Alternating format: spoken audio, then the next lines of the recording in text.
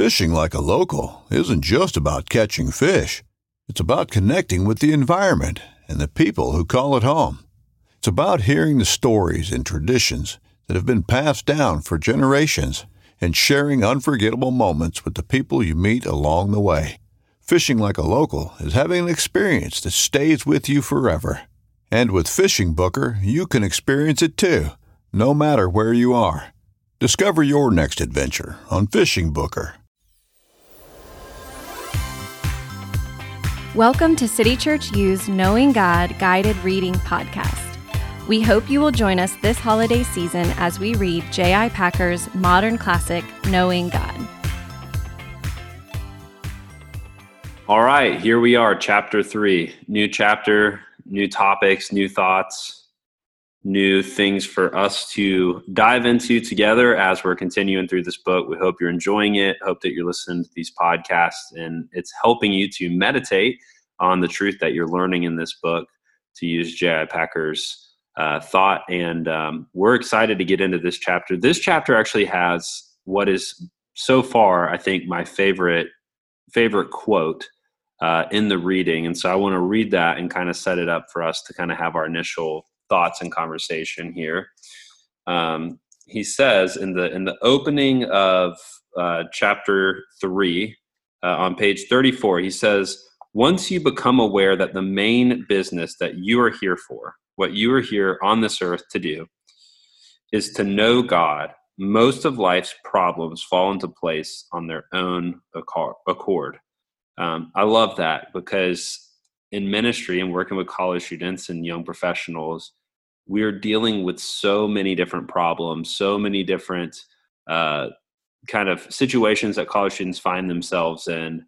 To use this quote, this thought, what are some of the problems that students often face that don't fall in accord with knowing God?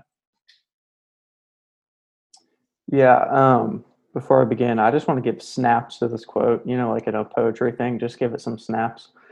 So good. But I think that one of the problems that I often see, that I often face myself in college, that really hinder us and keep us from the main business of knowing God is relationships. So often dating relationships and then the thought of and the desire to get married can blind us completely from spending our time wisely in college or using our mind space to think more about the Lord and less about girls or guys. I don't know if y'all have any thoughts on that. Yeah, I agree. And I think relationships can just be so easily elevated beyond where they should be elevated and made a bigger priority. And it can be a huge distraction. I think there are other things that also get elevated in students' lives, just depending on, what they're into, whether it's athletics or maybe they're having to put themselves through college. So they're working a lot of hours and then it just becomes, priority management and with your time. So, but I definitely agree with what you said. Yeah, I think I say this to the college students a lot, but they're in a season of life where it becomes really, really easy just to fall into narcissism and being self-centered, because everything in your life in this little season is about you and setting yourself up for the rest of your life and whatever's next. So you got to just look out for you and do what's right for you. And I think that what happens too is, some of these issues like, where am I going to work? Where am I going to go live? What internship? What degree? It's not that those things don't have significance. Of course they have significance, but they can become these things that don't have they don't sit in the right perspective, because the overarching perspective of knowing God and understanding what we really are here for isn't in the right place. It was interesting. I had a conversation with someone recently and they were talking about, they felt like their life was spared in this earthquake that they were a part of. And they said, in that moment, I knew I was spared for some reason, but I didn't know what that reason is. And what J.I. Packer would say, and what I would agree with, is, well, the predominant reason that anyone is here and that anybody woke up this morning is to know God. And I think that's the primary task uh, for the Christian and why we were created. And I think that helps just really understand the significance of this book, because it's not just extra credit homework for Christians. This is the reason we're here. We're here to know God. So let's take it serious.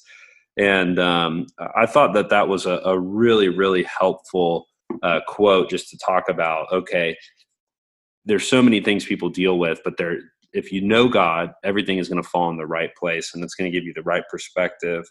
Another thing he talks about in this book is he talks about how what knowing God involves. And he talks about how the more complex something is, the more complex it is to know that thing.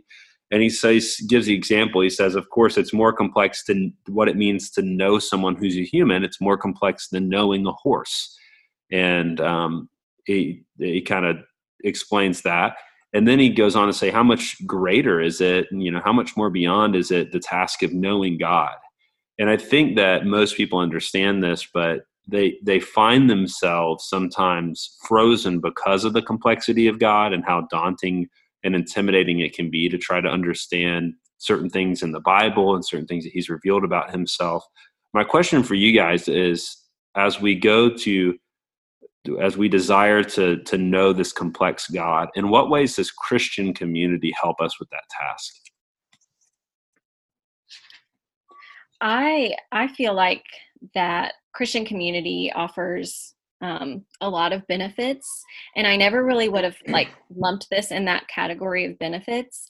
But reading through his book, it does seem so clear that we're given these avenues of ways to learn more about God and the complexity of God, and knowing that He created the universe, He created this world and every single human being in it as in the image of God. So we actually have a visual of the complexity of God within our community.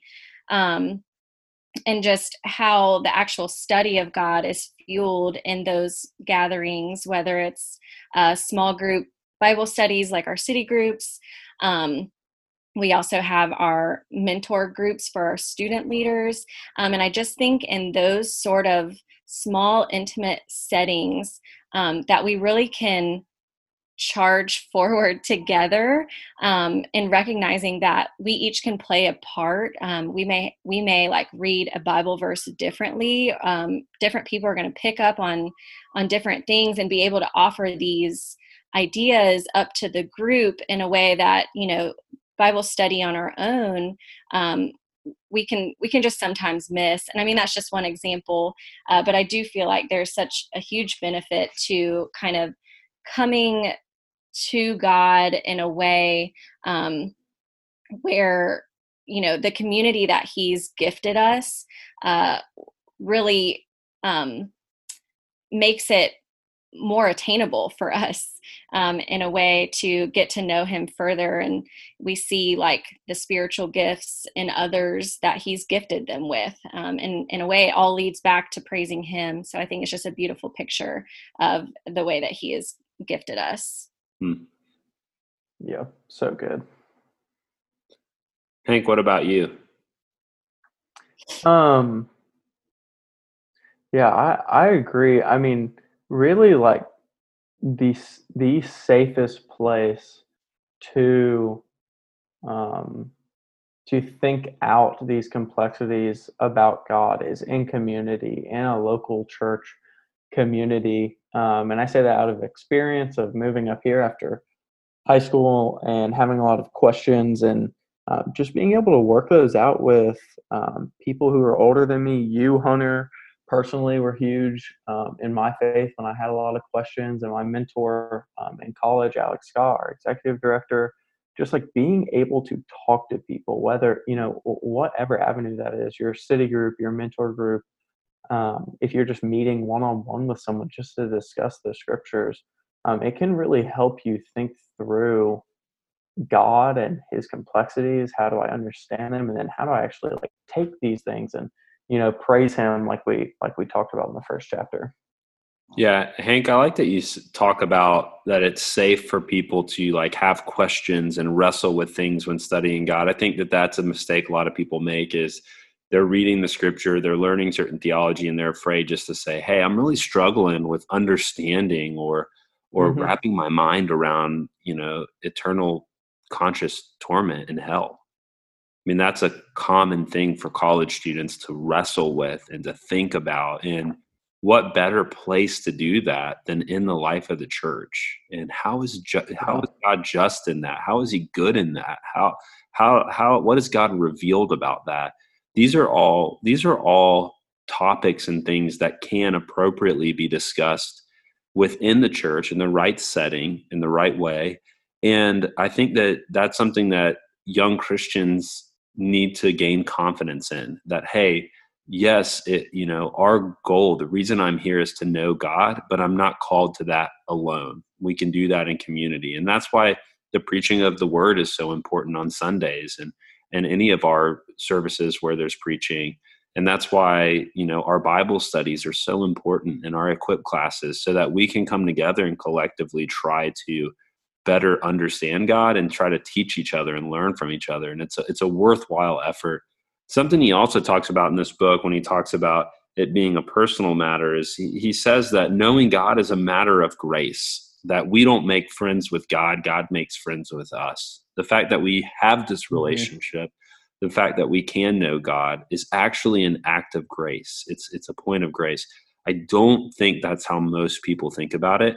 I think people feel like I have to read this book, I have to read my Bible, I have to study these things because those are the right things to do. And I think they often don't see it as, wow, God and his goodness and his grace has allowed me to know more about him.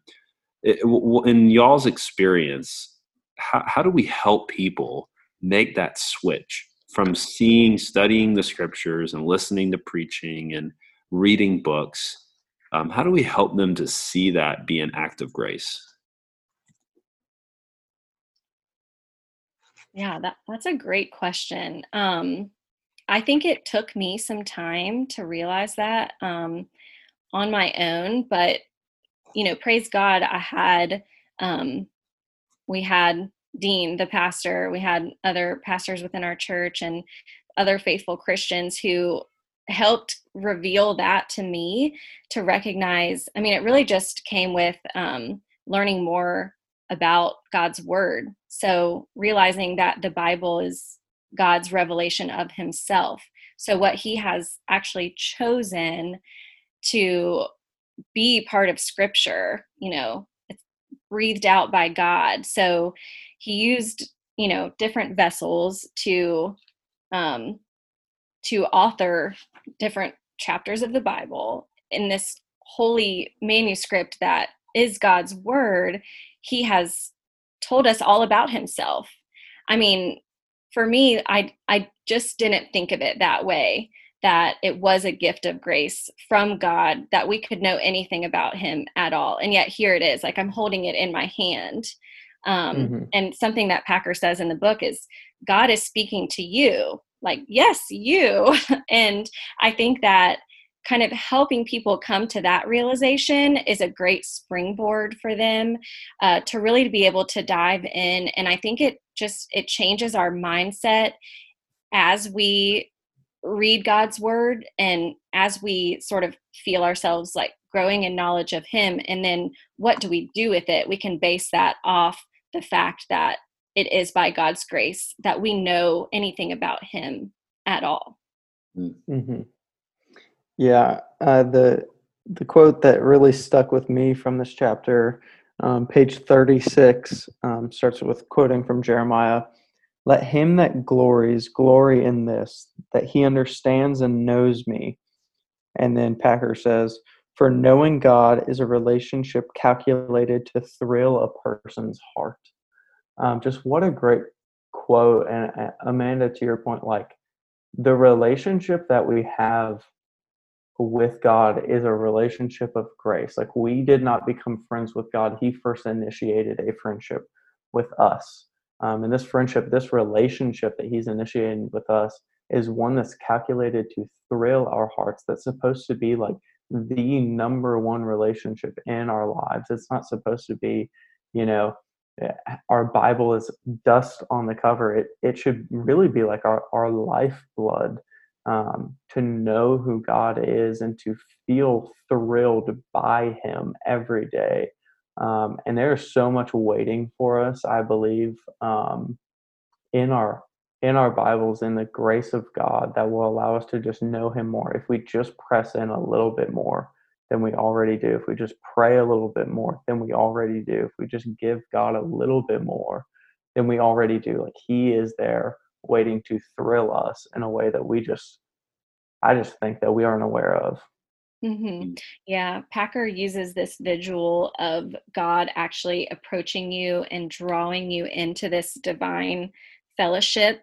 And he says, at once your life is transformed. And I think that in the moment of salvation, that, sometimes our mind like kind of has to try to catch up with our salvation. Like, well, what does this actually mean? And then, we come to realize like our life is transformed. The purpose for our life is made clear, and that clarity gives us the drive and the thrill to learn more about God.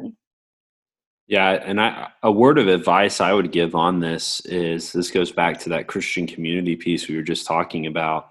Find people to surround yourself with that have an excitement to know God and to know His Word. It's contagious. And if you're constantly surrounding yourself with people who don't know the Lord, or you're constantly surrounding yourself with these kind of dry stoics who maybe they know a lot of things about God, but don't really seem to have any excitement or love for God, I think it's really important to say, how can I get myself around people who are going to actually stir in me some excitement to know who God is?